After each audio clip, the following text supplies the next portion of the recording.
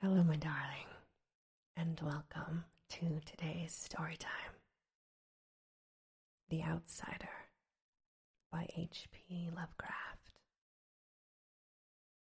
That night the Baron dreamt of many a woe, and all his warrior guests, with shade and form of witch and demon and large coffin worm, were long be-nightmared. Said by Keats.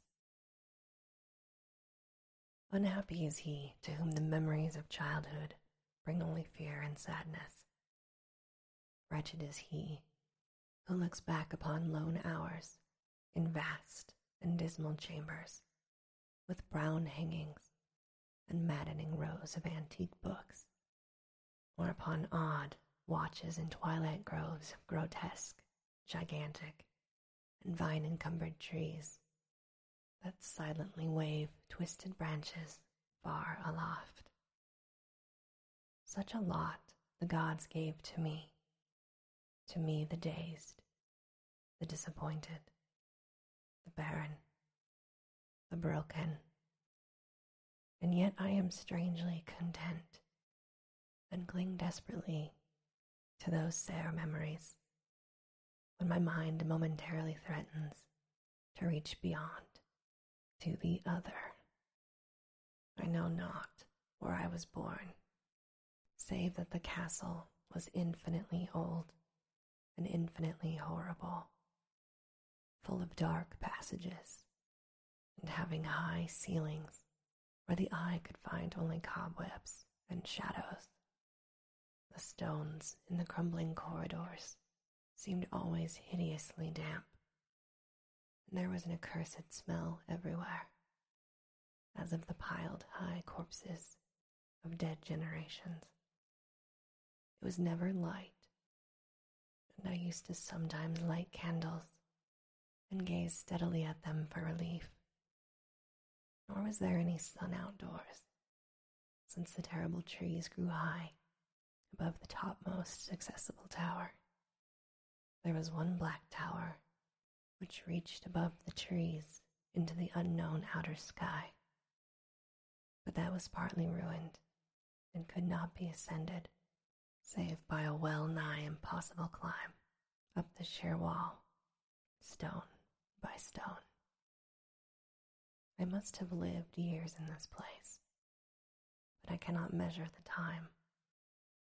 Beings must have cared for my needs, yet I cannot recall any person except myself, or anything alive, but the noiseless rats and bats and spiders. I think that whoever nursed me must have been shockingly aged, since my first conception of a living person was that of something mockingly like myself, yet distorted, shriveled, and decaying like the castle. To me there was nothing grotesque in the bones and skeletons within some of the stone crypts, deep down among the foundations. I fantastically associated these things with everyday events, and thought them more natural than the colored pictures of living beings, which I found in many of the moldy books. From such books, I learned all that I know. No teacher urged or guided me, and I do not recall hearing any human voice in all of those years, not even my own. For although I had read of speech, I had never thought to try to speak aloud. My aspect was a matter equally unthought of, for there were no mirrors in the castle, so I merely regarded myself by instinct as akin to the youthful figures I saw drawn and painted in the books. I felt conscious of youth because I remembered so little.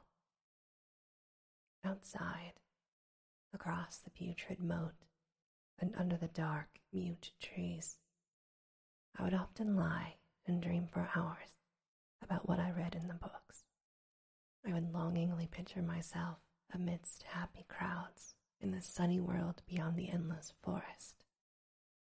Once I tried to escape from the forest, but as I went farther from the castle, the shade grew denser, and the air more filled with brooding fear. I ran frantically back, lest I lose my way in a labyrinth of nighted silence. So through endless twilights I dreamed and waited, though I knew not what I waited for. Then in the shadowy solitude, my longing for light grew so frantic that I could rest no more, and I lifted entreating hands to the single black ruined tower, the tower which reached above the forest into the unknown outer sky. And at last I resolved to scale that tower, fall though I might, since it were better to glimpse the sky and perish than to live without ever beholding day.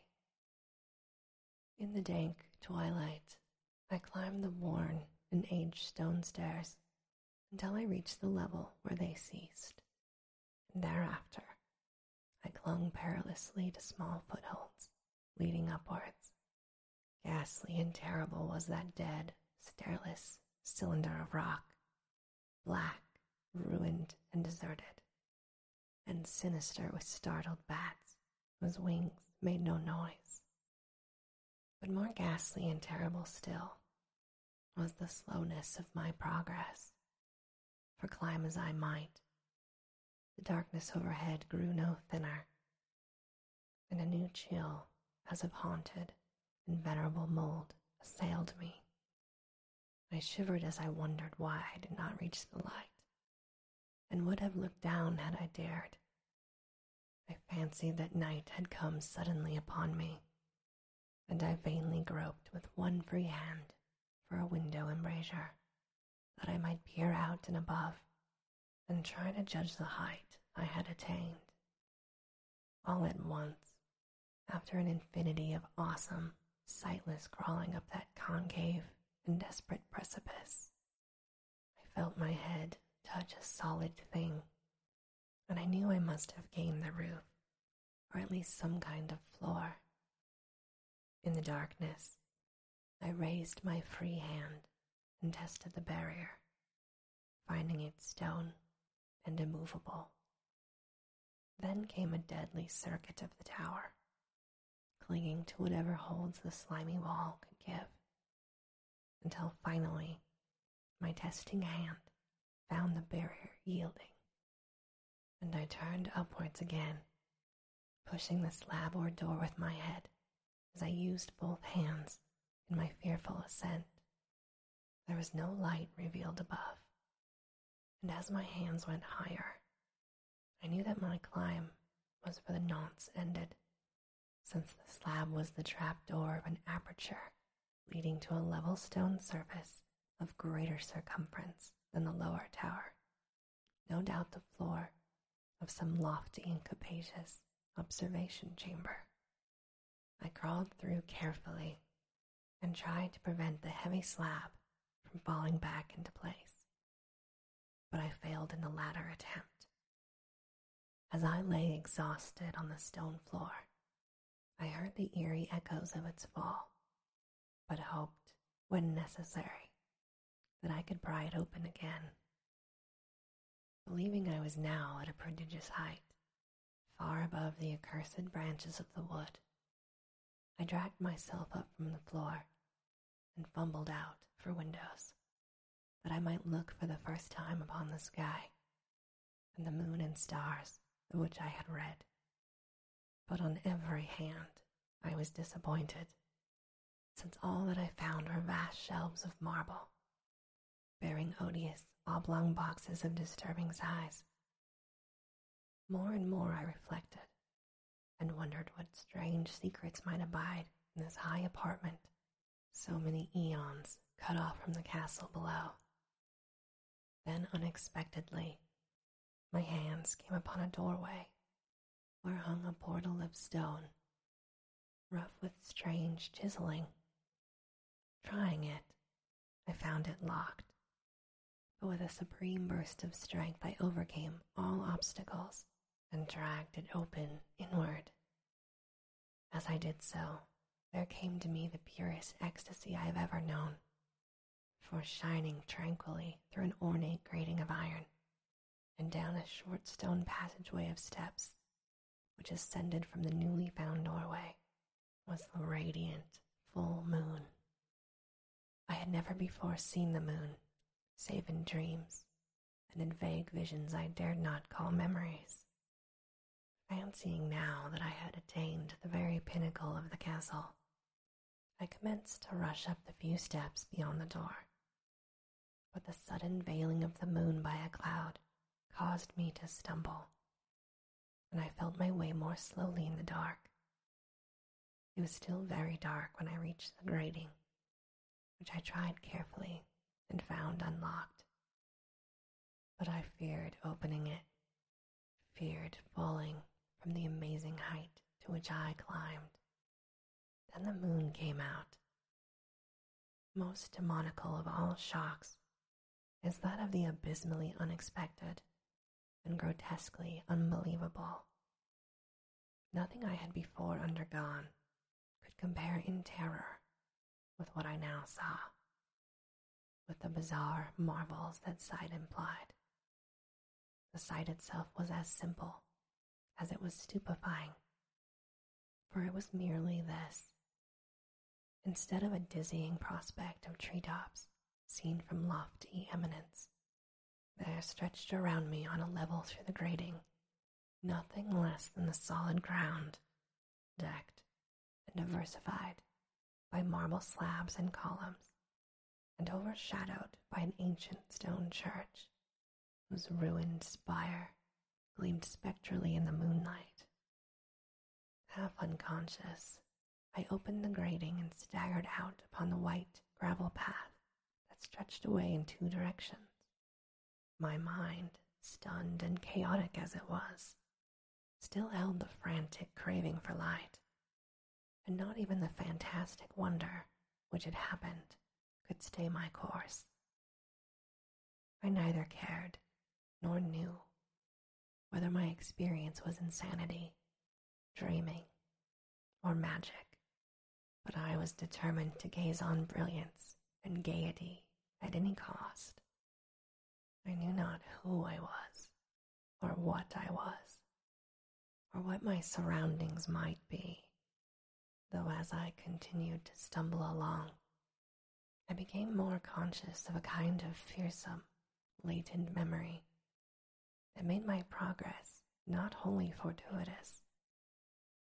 I passed under an arch out of that region of slabs and columns, and I wandered through the open country, sometimes following the visible road, but sometimes leaving it curiously to tread across meadows where only occasional ruins bespoke the ancient presence of a forgotten road. Once I swam across a swift river where crumbling, mossy masonry told of a bridge long vanished. Over 2 hours must have passed before I reached what seemed to be my goal, a venerable ivied castle in a thickly wooded park, maddeningly familiar, yet full of perplexing strangeness to me. I saw that the moat was filled in, and that some of the well-known towers were demolished, whilst new wings existed to confuse the beholder. But what I observed with chief interest and delight were the open windows, gorgeously ablaze with light and sending forth sound of the gayest revelry. Advancing to one of these, I looked in and saw an oddly dressed company, indeed, making merry and speaking brightly to one another. I had never, seemingly, heard human speech before, and could only guess vaguely about what was said. Some of the faces seemed to hold expressions that brought up incredibly remote recollections. Others were utterly alien. I now stepped through the low window into the brilliantly lighted room, stepping as I did so from my single bright moment of hope to my blackest convulsion of despair and realization. The nightmare was quick to come, for as I entered, there occurred immediately one of the most terrifying demonstrations I had ever conceived. Scarcely had I crossed the sill when there descended upon the whole company a sudden and unheralded fear of hideous intensity, distorting every face and evoking the most horrible screams from nearly every throat. Flight was universal, and in the clamor and panic, several fell in a swoon and were dragged away by their madly fleeing companions. Many covered their eyes with their hands and plunged blindly and awkwardly in their race to escape. They overturned furniture and stumbled against the walls before they managed to reach one of the many doors. The cries were shocking, and as I stood in the brilliant apartment alone and dazed, listening to their vanishing echoes, I trembled at the thought of what might be lurking near me unseen. At a casual inspection, the room seemed deserted, but when I moved towards one of the alcoves, I thought I detected a presence there, a hint of motion beyond the golden arched doorway leading to another and somewhat similar room. As I approached the arch, I began to perceive the presence more clearly, and then, with the first and last sound I ever uttered, a ghastly ululation that revolted even me almost as poignantly as its noxious cause, I beheld in full, frightful vividness the inconceivable, indescribable, and unmentionable monstrosity which had by its simple appearance changed a merry company to a herd of delirious fugitives. I cannot even hint what it was like, for it was a compound of all that is unclean, uncanny, unwelcome, abnormal, and detestable. It was the ghoulish shade of decay, antiquity, and desolation, the putrid, dripping eidolon of unwholesome revelation, the awful barring of that which the merciful earth should always hide. God knows it was not of this world, or no longer of this world. Yet to my horror, I saw in its eaten away and bone-revealing outlines a leering, abhorrent travesty on the human shape, and in its moldy, disintegrating apparel, an unspeakable quality that chilled me even more. I was almost paralyzed, but not too much so to make a feeble effort towards flight, a backward stumble, which failed to break the spell in which the nameless, voiceless monster held me. My eyes, bewitched by the glassy orbs which stared loathsomely into them, refused to close, though they were mercifully blurred, and showed the terrible object but indistinctly after the first shock. I tried to raise my hand to shut out the sight, yet so stunned were my nerves that my arm could not fully obey my will. The attempt, however, was enough to disturb my balance, so that I had to stagger forward several steps to avoid falling. As I did so, I became suddenly and agonizingly aware of the nearness of that carrion thing, whose hideous hollow breathing I half fancied I could hear. Nearly mad, I found myself yet able to throw out a hand to ward off the fetid apparition which pressed so close, when in one cataclysmic second of cosmic nightmarishness and hellish accident, my fingers touched the rotting, outstretched paw of the monster beneath the golden arch. I did not shriek, but all the fiendish ghouls that ride the night wind shrieked for me, as in that same second there crashed down upon my mind a single and fleeting avalanche of soul-annihilating memory. I knew in that second all that had been. I remembered beyond the frightful castle and the trees, and recognized the altered edifice in which I now stood. I recognized, most terrible of all, the unholy abomination that stood leering before me.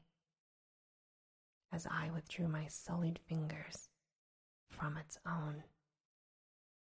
But in the cosmos there is a balm as well as a bitterness, and that balm is Nepenthe.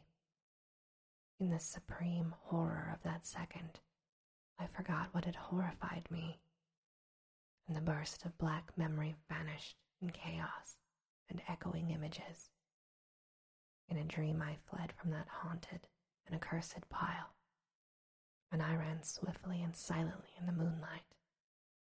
When I returned to the churchyard place of marble and went down the steps, I found the stone trapdoor was immovable, but I was not sorry, for I had hated the antique castle and the trees.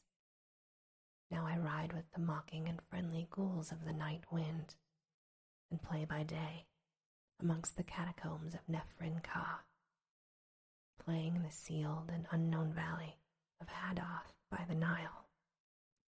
I know that light is not for me, save that of the moon over the rock tombs of Neb, nor any gaiety save the unnamed feast of Nitocris beneath the great pyramid.